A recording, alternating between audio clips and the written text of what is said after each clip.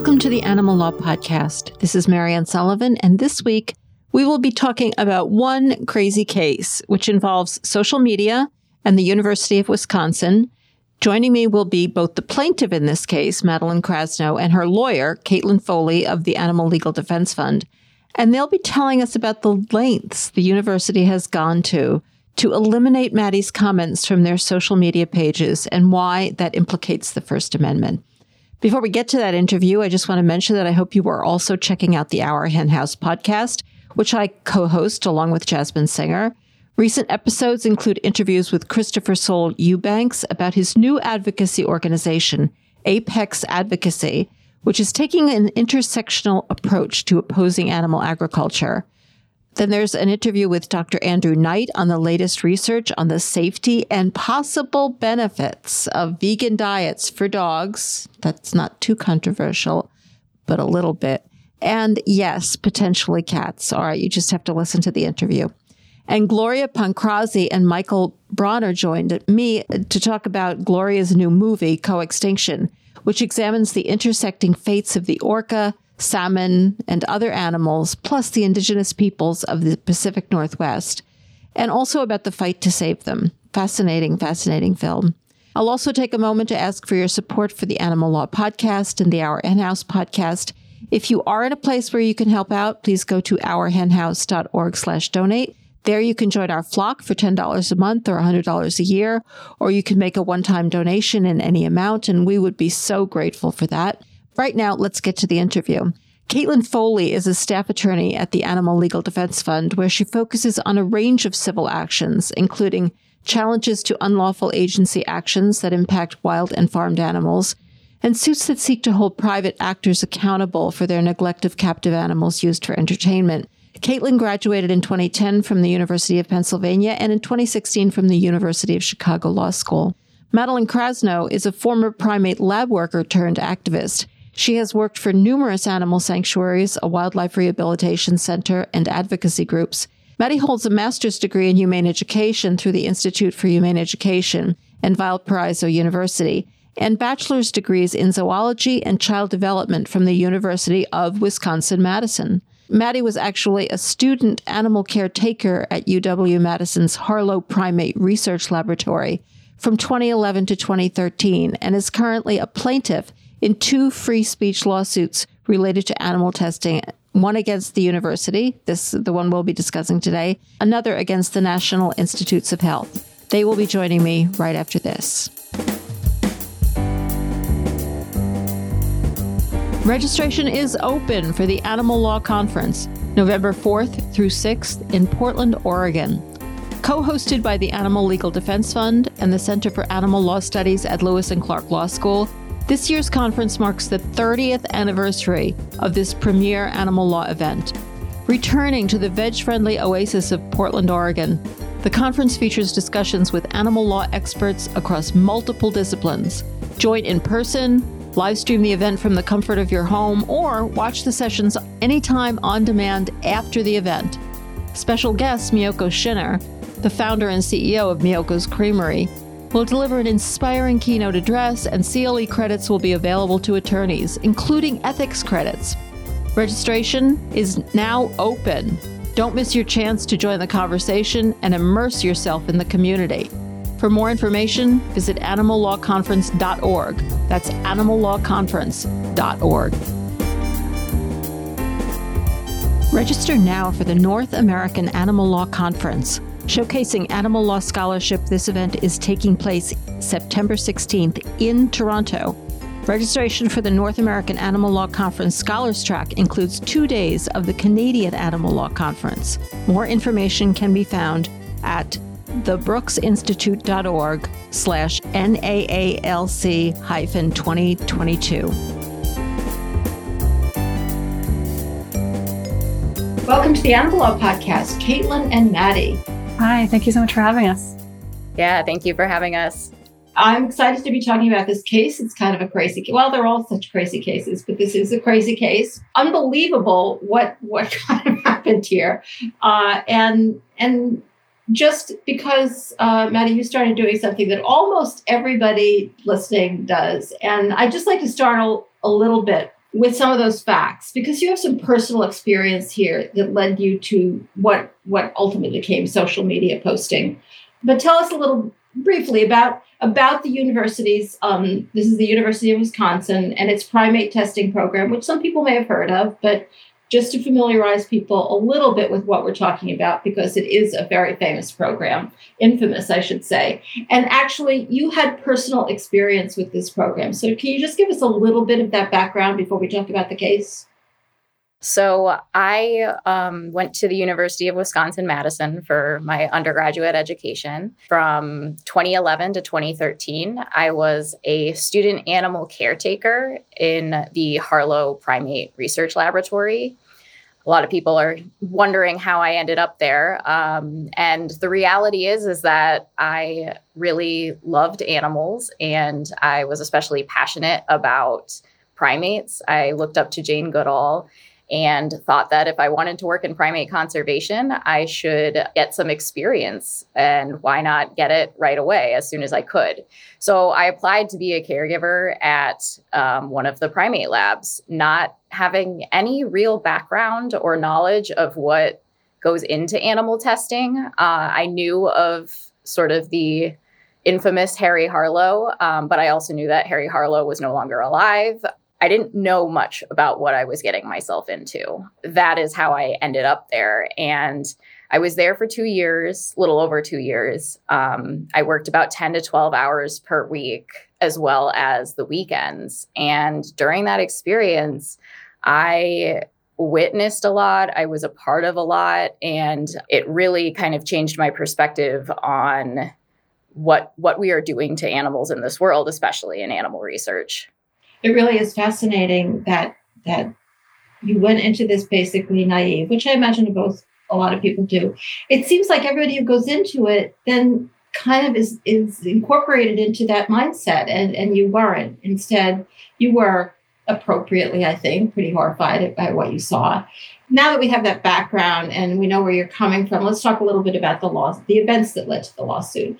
I know your papers have a lot to do with how Facebook and Instagram work. I understand why you have to explain that to the court, but let's assume that people know generally how Facebook and Instagram work. Though if there are specific details that come up, feel free to clarify them.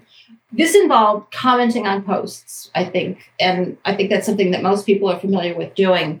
And can you talk a little bit about what these comments were that are involved in this lawsuit and the interactions that they involved and where they were posted? What kind of came about is that, and I should say that, when I worked in the lab, I was very naive to what was going on. I battled with this sort of desire to get out of there, but I also felt worried that if I left, there would be people who would care less about the animals and not take as good of care of them as I was. And I know that's like something that actually a lot of caretakers in labs struggle with. And so that being said, in order to survive that, I also had to emotionally shut down a little bit and desensitize myself. But I ended up coming out of it. And in the last several years, I got more and more comfortable talking about my experience.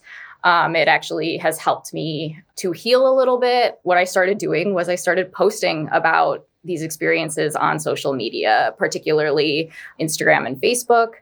And I would tag the university in my posts, as well as comment on some of their posts about my experience, sharing things like I used to work in one of their labs and, this is the reality type thing. And they immediately were untagging themselves from my posts, as well as deleting or censoring my comments on their posts, to the point that like a conversation could not ensue because my comments were gone. Yeah. And, actually, I started out preparing for this interview by looking at some of their papers. And I got this feeling that you had kind of devoted your life to a barrage of constant interaction. It was actually a fairly small number of posts that we're talking about here that started this whole lawsuit, isn't it? Yeah, it really wasn't a whole lot. But I think that people who have worked in labs and have the firsthand experience are a lot more powerful than people think. These true experiences have the potential to really sort of discredit what this industry has put out there. So there were a number of different ways. I mean, you mentioned some of them, but a number of different ways that they've limited your ability to post, whether it was comments or your own posts. Can we just go through them all so we have that sorted out in our heads? Like, what were they doing to limit your interactions? Yeah, so they were untagging themselves. That was kind of the first indication that I realized they noticed me, because I would tag them in photos and that would show up on their tagged photos on Instagram. And then I would screenshot that to make sure they were there. And when I'd go back and check again, I'd realize that they were gone. And so I actually created posts calling them out for untagging themselves from my posts. And at the same time, I had started commenting on some of their own posts. I had comments that were actually deleted. There's also a censored word list that we discovered later on that plays into how they're able to censor conversation about animal testing. So I think that those are the pieces. Caitlin, did you have anything to add to that? Yeah, I mean, the universe of activity that was going on before Maddie's account was restricted by the university is relatively small. So after she tagged the university in her own Instagram profile posts, so that wouldn't have been the university's page. But then she was automatically on their radar. And we know from documents we obtained during the course of this lawsuit that even her tagging the university in her own Instagram posts put her on their radar. There were people involved in their primate research talking about her before she'd even commented directly on their Instagram page. So when Maddie then issued her first comment directly on the university's Instagram page, criticizing their animal testing program, in response to a post that the university had issued about testing on dairy cattle that they have as a part of their research subjects at the university, her comment was immediately deleted. And then a subsequent reply she made to another individual on that same post was deleted. So they were aware of Maddie even before she commented, and they were ready to take action, it seems to us, the minute that she appeared directly on their own Instagram page. And then Maddie commented just one more time on a separate post on their Instagram page, and her account was then restricted. And her account being restricted, I know some people might be familiar with Instagram, relatively rare action that the university at least does, in which any comment Maddie then made for 4 months, in this case, was automatically hidden from public view by any user. So it's a pretty harsh penalty to be imposed on someone who issues at most two comments on two posts that the university had issued on its Instagram page. I'm not sure if it's true of that particular action, but I know with some of these actions, which I thought was particularly interesting, but I was curious to know like what you knew about it. It wasn't obvious necessarily to you that your posts weren't reaching other people. It's kind of a secret. Like when you look at their page, either Facebook or Instagram, perhaps, it looks like your comment is there. Your friends on Facebook might see it, but then the rest of the world couldn't see it. Did you know that? Were you deceived by that? Were you looking out for that? Because I didn't, I wouldn't have thought of that, I don't think. It seems particularly insidious. Yes, absolutely. And no, I did not know that initially. So it was actually, what would happen is sometimes when I started to comment and think that someone would reply to me, but they weren't, I started to ask friends, like, are you seeing my comment? And that's how we started to discover that I was being censored. And that's also how we eventually discovered this censored word list, which is, again, another aspect of their censorship that doesn't just affect me. It impacts anyone who's trying to talk about animal testing issues. Yeah, can we talk a little bit about that censored word list? Because this was a way they put in to automatically censor you, right? Like if one of these words show up, your post just doesn't go up on their page. And can you talk a little bit about what kind of words were in there and what effect it had on your posts? Talking about this, I have to say, it comes back to being so ridiculous. As I mentioned, when I was first thinking about this case, I thought we were talking about this huge panoply of posts. And it's actually not a lot. It's a small universe. But still, can we talk a little bit about these censorship words that automatically, if you put one of these in your post, you're automatically deleted? What kind of words are in there? During the course of this litigation, we actually discovered the existence of the keyword filter lists because obviously that's not something that's public knowledge. But there's two separate lists. The university maintains one for Instagram and one for Facebook. The Instagram one is particularly interesting because the date that we last know, there were 28 words in the list and 21 of them directly involved animals. So there were words such as primate, lab, testing, cruelty, words that are typically used by someone who might want to voice their objection to animal testing that the university conducts. And the same is also true on Facebook, where about half the words on their filter list involved animals or an anti-animal testing perspective. And that means that anyone making a comment, their comment was automatically hidden if it contained one of those words. And they wouldn't receive any notification that was happening. So it's another instance of kind of a not immediately visible suppression of someone's speech on their social media pages. Wasn't there one instance where there was an exchange of comments and the person who was arguing with you, their comments were appearing, and then your comment, because it contained one of these words, got deleted. So it looked like you were just quiet. Yes, it was incredibly frustrating, especially because I had written out like this really well thought out reply to what they were saying. And at that point, you know, sometimes I've learned now to copy something that I write and paste it somewhere else so that if it's hidden, I can try pasting it again and writing whichever word I think was hidden in some truly ridiculous manner by putting spaces or emojis in the middle of it to make it not trigger the censored word list. But yes, it ultimately looked like I was just accepting what that person said and walking away.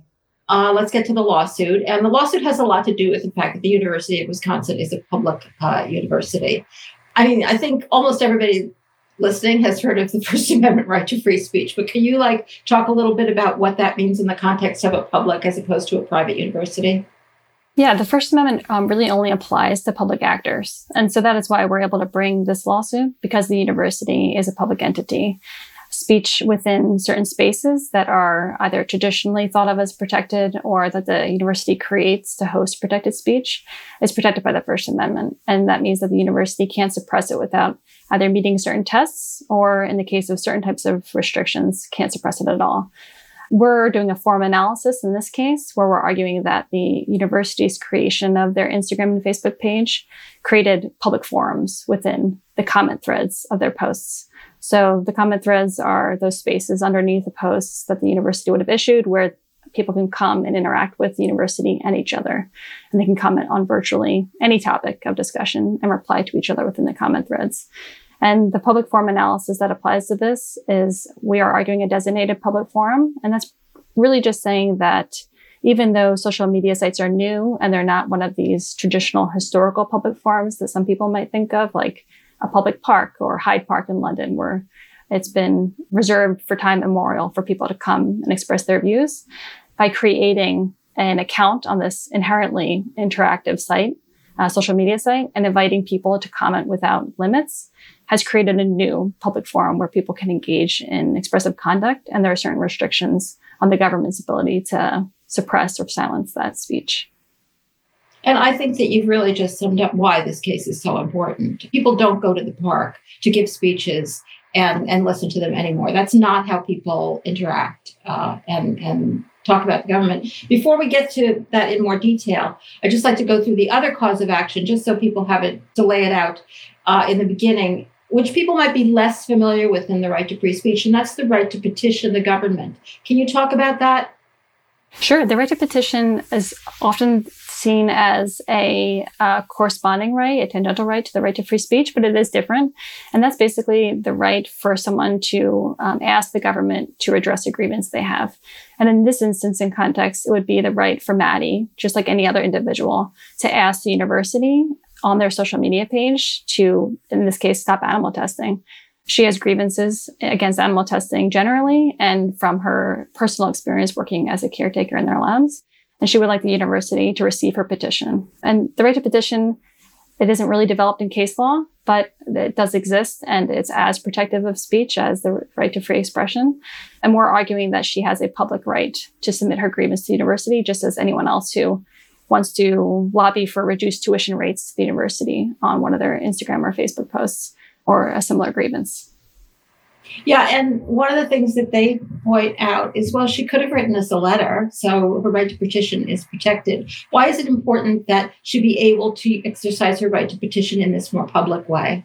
Yeah, I think it's because the university has created this means for people to do so and has allowed other people to petition them for grievances like reduced tuition rates, like controversies over their COVID testing protocols. And they've not silenced people for submitting those petitions. They've created a public way to submit a petition. And the public nature of a petition process, we think, is inherent in the right to petition.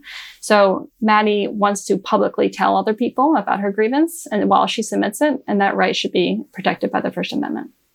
Yeah, it seems very obvious that if you have a right to petition, you should have the right to have other people know about it rather than, you can send them a letter. That's generous of them. That would be allowed by the Constitution. It doesn't prohibit you from sending them a letter. And the actual vehicle used to get into court is 42 U.S.C. 1983, which is it's a well-known statute.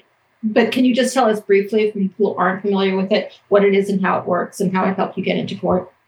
Sure. So we're bringing this case in federal court. We're in the West District of Wisconsin. And the reason that we are there is because of the statute that allows us to sue, in his case, a state actor for violation of someone's constitutional rights, that being Maddie's rights. So it's kind of a legal hook to get into federal court for violation of someone's constitutional rights. Right now, just to sum up where the lawsuit is, you're at the summary judgment stage, correct? And by and large, the facts have been stipulated too. Yeah, so we're finished briefing on summary judgment. So we're awaiting a decision on that. And both sides moved for summary judgment on all the claims. So we're awaiting the court's take on our briefing. But the facts that are stipulated are mostly revolving around how the social media sites operate, their interactive components. And the actual facts surrounding Maddie's restrictions are, I think, mostly undisputed, but not stipulated to by the parties. As you mentioned, one of the most important issues in this case is the question of whether this is a designated public forum, which is what you contend, or they contend it's a limited forum.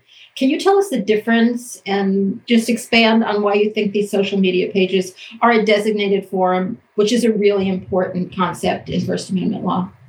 As I said before, they're not traditional public forums, and we're not arguing they are because those are the forums that have existed for time immemorial. They're historically recognized as being these places where people can come and engage in protected speech. So we are arguing that these comment threads on the social media sites are designated public forums. And designated public forums are places that the government creates to host protected speech.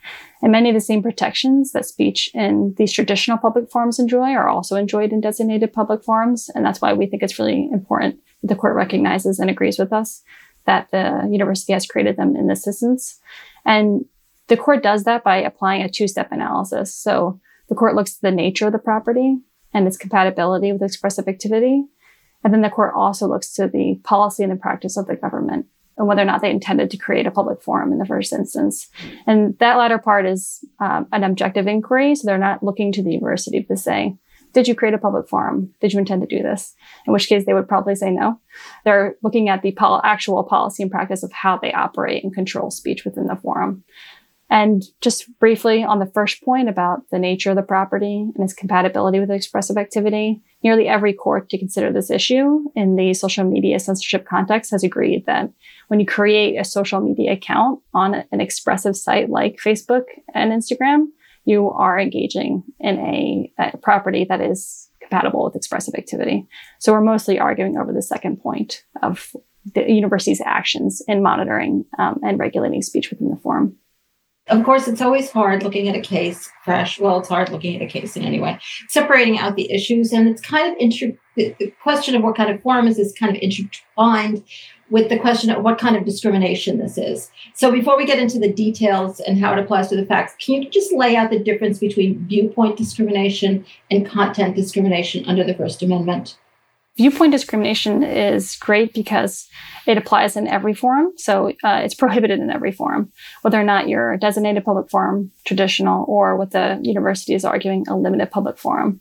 Briefly, the limited public forum is a forum where some protected speech is allowed, but the university has, from the outset, limited the speech allowed to particular speakers or subjects. And we don't believe that that has occurred here. So viewpoint discrimination is prohibited in any form. Viewpoint discrimination, just briefly, is discrimination of speech based on a particular view or perspective that speech conveys. So we're arguing that the university's decision to restrict Maddie's account or delete her comments because of her anti-animal testing viewpoint is viewpoint discrimination.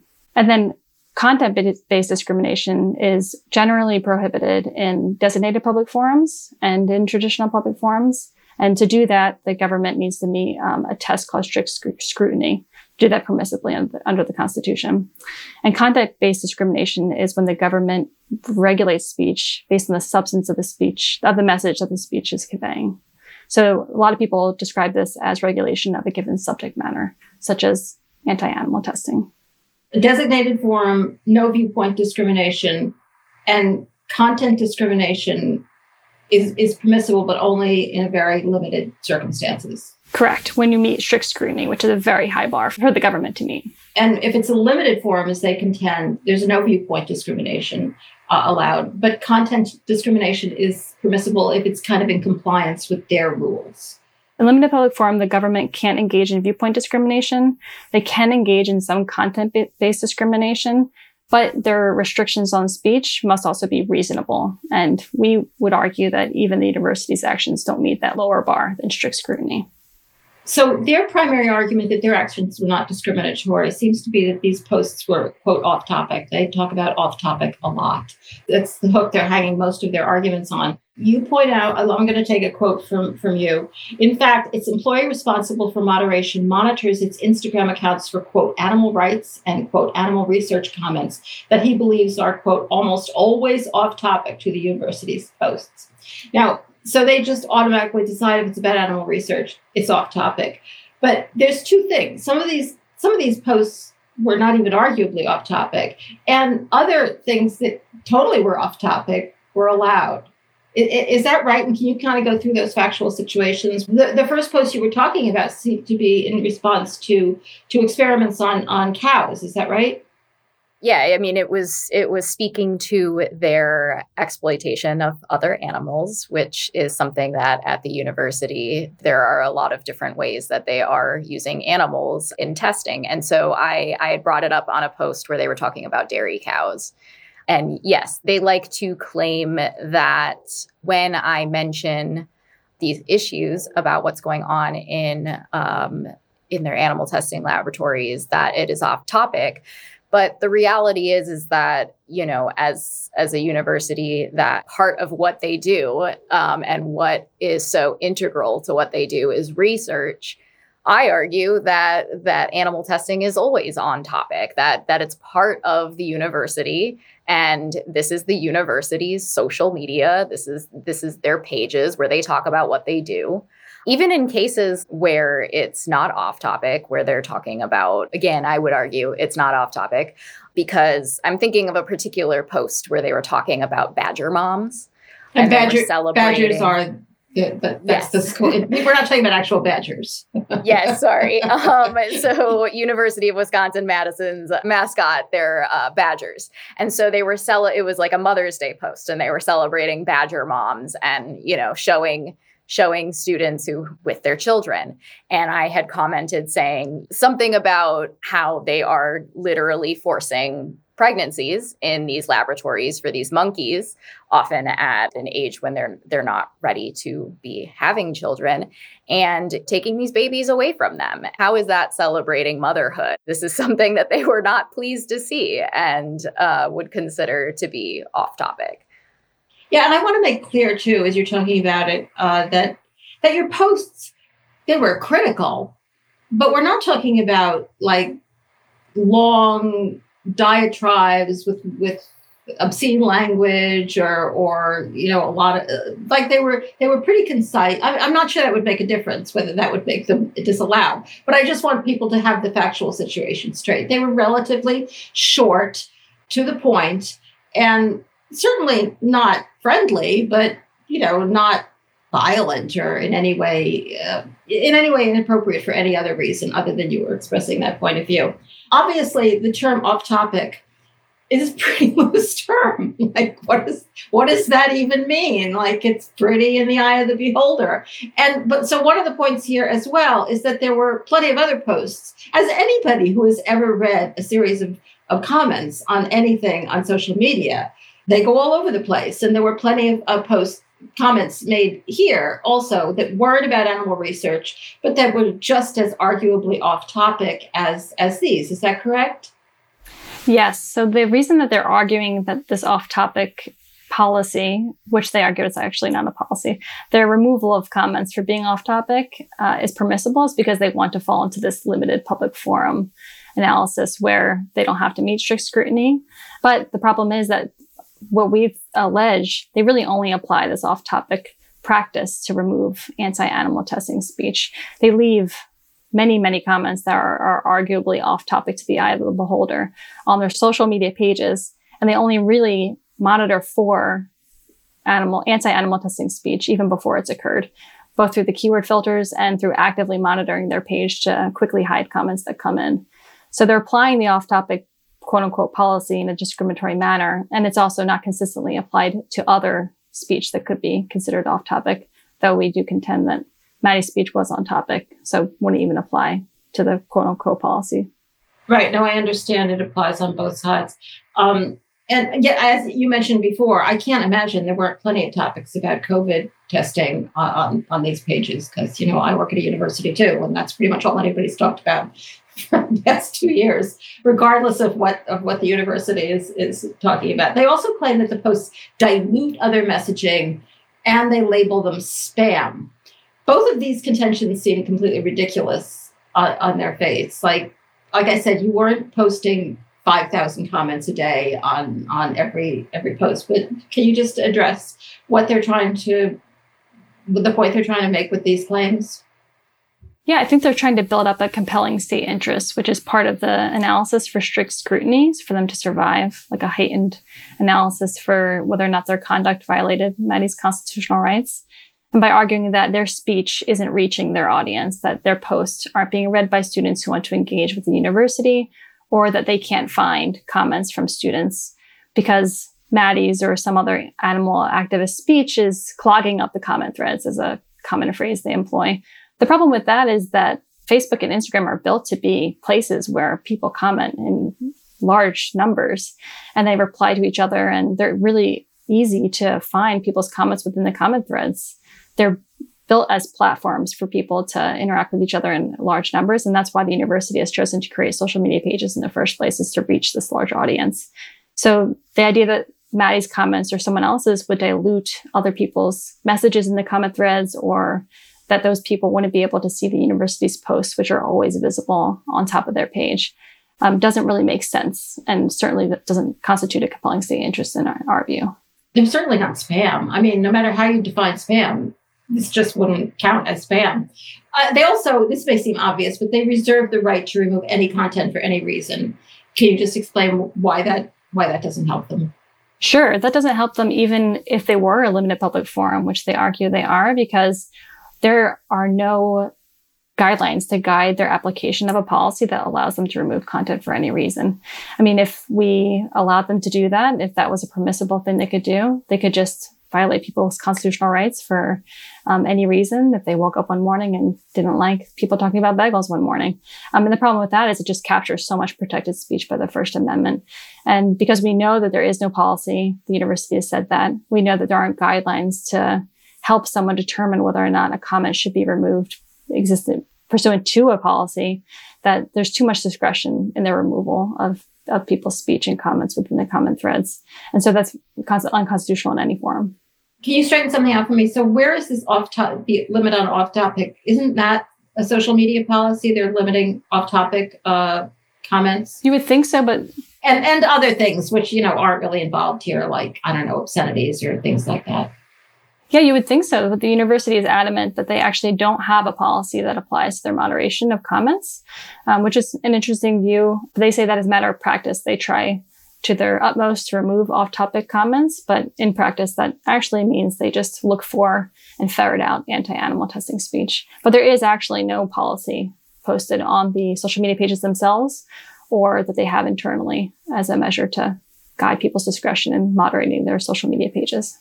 So when we talked about the keywords, you kind of addressed this, but people may be curious, automatically eliminating comments with words like monkey or various other words. Why would these not also suppress pro-animal research comments? Are there no pro-animal research comments, or are these words that, for some reason, which I don't totally get vis-a-vis all of them, would only be used? But I mean, obviously, vivisection is a word that would only be used by somebody who's opposed to animal research. But monkey, why would that not be used by somebody else? Yeah, it certainly could be used by someone else, but it would still be constitutionally problematic because you can't remove multiple viewpoints about a particular subject matter under the Constitution. So even if they captured pro-animal testing speech, it would be problematic. But we do think that it actually mostly targets anti-animal testing speech because the creation of the keyword filters was directly in response to campaigns they were receiving from other organizations like PETA, who were telling people to go to their Instagram or Facebook page and urge them to stop animal testing. And so they specifically chose phrases that those commenters who were urging an end to animal testing used in order to filter out their comments and subsequent comments anyone could make on that particular view. So we think they are geared towards ferreting out anti-animal testing speech. And because we have seen the presence of pro-animal testing speech, like Maddie's example earlier about her exchange with another user, we think that the majority of people being silenced are anti-animal testing advocates. So they troll through like PETA's pages and find the words that PETA followers might be using and then ban those words from their comment sections. Is that what you're saying? It's pretty nefarious. I know it is. It could be a book. They both monitor PETA's own Twitter accounts. We know that. For any campaigns, they might be urging other people to comment about animal testing, but they also will receive comments that people who read PETA's Twitter or Instagram or Facebook account might make that say a particular thing, like release Cornelius. Cornelius is a primate kept at one of their laboratories, and PETA has done some publicity around his condition and care. And so people using that word might go to University of Wisconsin-Madison's Instagram or Facebook page, write a comment urging his release. And because they know that that's coming from an anti-animal testing perspective, because they monitor PETA, they would add that to the keyword list and all those comments would be hidden. And is that another situation where the person who was posting it would think that the world could see their comments, but they actually couldn't? Yes, keyword filter list, comments caught by the keyword filter list are hidden, but there's no notification to the individual and they can still see their comment. So nefarious. I keep using the word nefarious, but it seems to fit here. It also, I was going to wait to discuss this until the end, but I'm compelled to do it now. Like a lot of people say social media activism is, it's a waste of time. You have to get out there. You have to do more than that. And I totally agree. People should do more. But this seems to indicate that they are, like, social media activism has its place very strongly in the world of animal activism. If they can be this upset about it and spend this many resources on just blocking people from saying what they think, it seems they're worried that it could have a big impact. Absolutely. That was exactly what came to me when they started untagging themselves from my post in the beginning. It's interesting to think about what would have happened had they not reacted in that way, because their immediate sort of panic about me talking about what was going on in the lab kind of prompted me to realize the power of me sharing my stories. And I realized the power of other individuals like me who have these experiences sharing these stories. And that with this realization, I think it has the potential to really sort of lift the veil, so to speak, on the animal testing industry. I've had individuals now from labs nationwide that have actually reached out to me because of my posts, confiding in me about their experiences. They may not be at the point yet where they're ready to publicly talk about it, but I find it really uplifting because I think that the industry does a really good job of sort of encouraging people to just stay quiet, whether or not they leave the industry pleased or displeased. And I'm hoping to help, also encourage others like me to feel supported and empowered to speak their truth if they want to. Because I just know that working in one of these labs, it really changes you, and it can change you in ways that you can't come back from. But I know that having like support is really important. And so I just think that these pieces, they're all kind of connecting for me. And it all began with me just sort of feeling like it's time to share my story. And what prompted me to feel like I could was from speaking with someone else who had worked in the industry. So I think building these relationships is important. And I think the industry fears that. Yeah, I think this lawsuit really indicates that they have been going to this much trouble just to hide some comments on social media.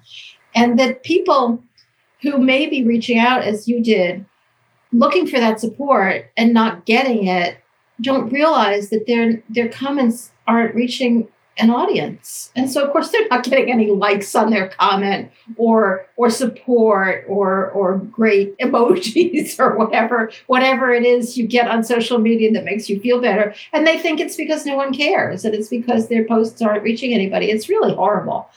All right, back to the lawsuit. There is a backup argument. You're arguing this is viewpoint discrimination. That certainly seems like a very strong argument. But you also argue that it's content discrimination, which, assuming that this is a designated public forum, as you argue, is not outright disallowed, but as we mentioned before, requires strict scrutiny. And can you just explain what that standard is? So strict scrutiny is extremely high bar. And it means that the government's regulation of speech must be necessary to serve a compelling state interest. And it also has to be narrowly tailored to address that interest. We're arguing that the university's suppression of Maddie's speech doesn't come close to crossing that. In part, as we discussed, the compelling state interest of minimizing the amount of comments that they receive in a post so that their post can be read, or that they can find someone's comments so they can interact with another user, doesn't really hold water in the context of an interactive social media page where scrolling takes a matter of seconds to find someone's comment. And the university's posts are always front and visible. They're never hidden by, no matter how many comments are appended to with the post itself.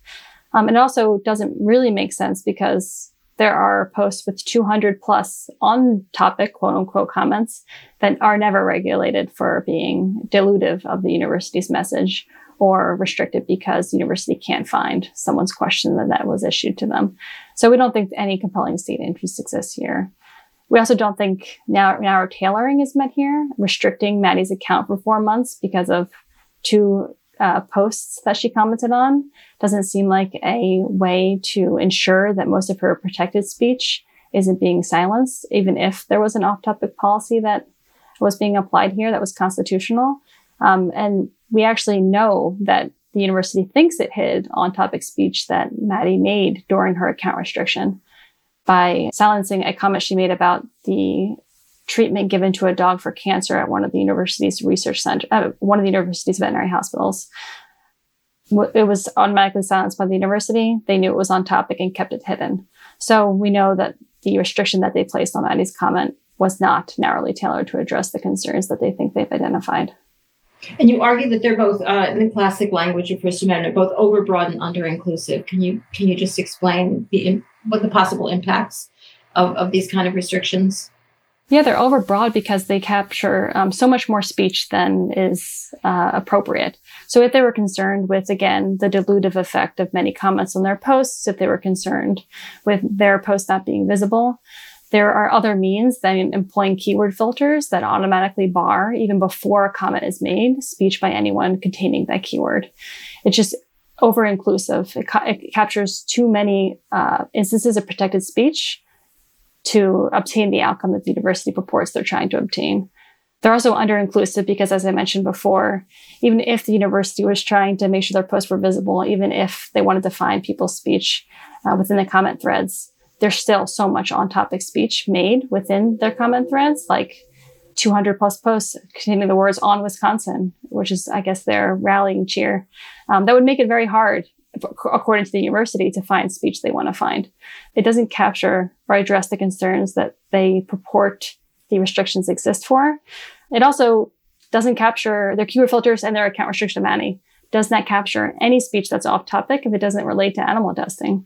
So we can find numerous examples just by going on the university's website today, their social media pages, and looking at the comment threads of comments that don't seem to relate at all to the posts the university is issuing about tuition rates, about teachers people don't like, about the weather that day, and they have nothing to do with the post that the university is issuing, and yet they remain visible. And so that seems to detract from the university's assertion that it needs to take away all these anti-animal research comments from their comment threads in order to achieve what they want to achieve.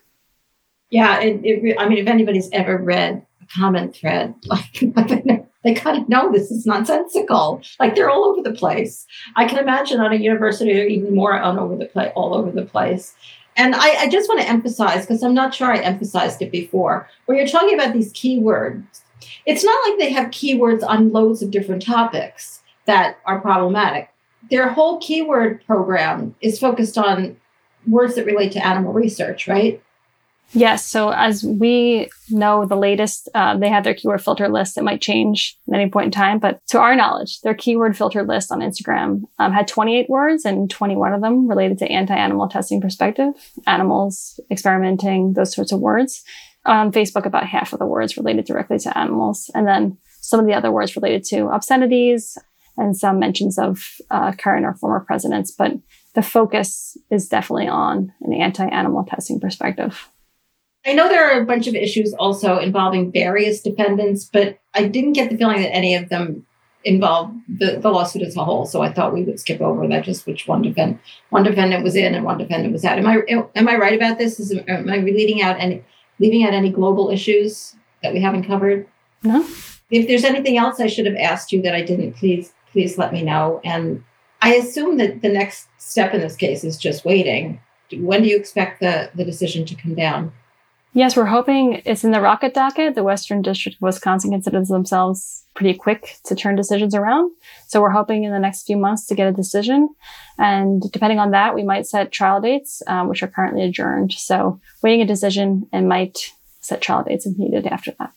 I'm hoping there won't be any trial dates, but I'm sure you're going to win it if there is one, because this is just one. I interview people about the craziest cases. Like, people wouldn't believe it.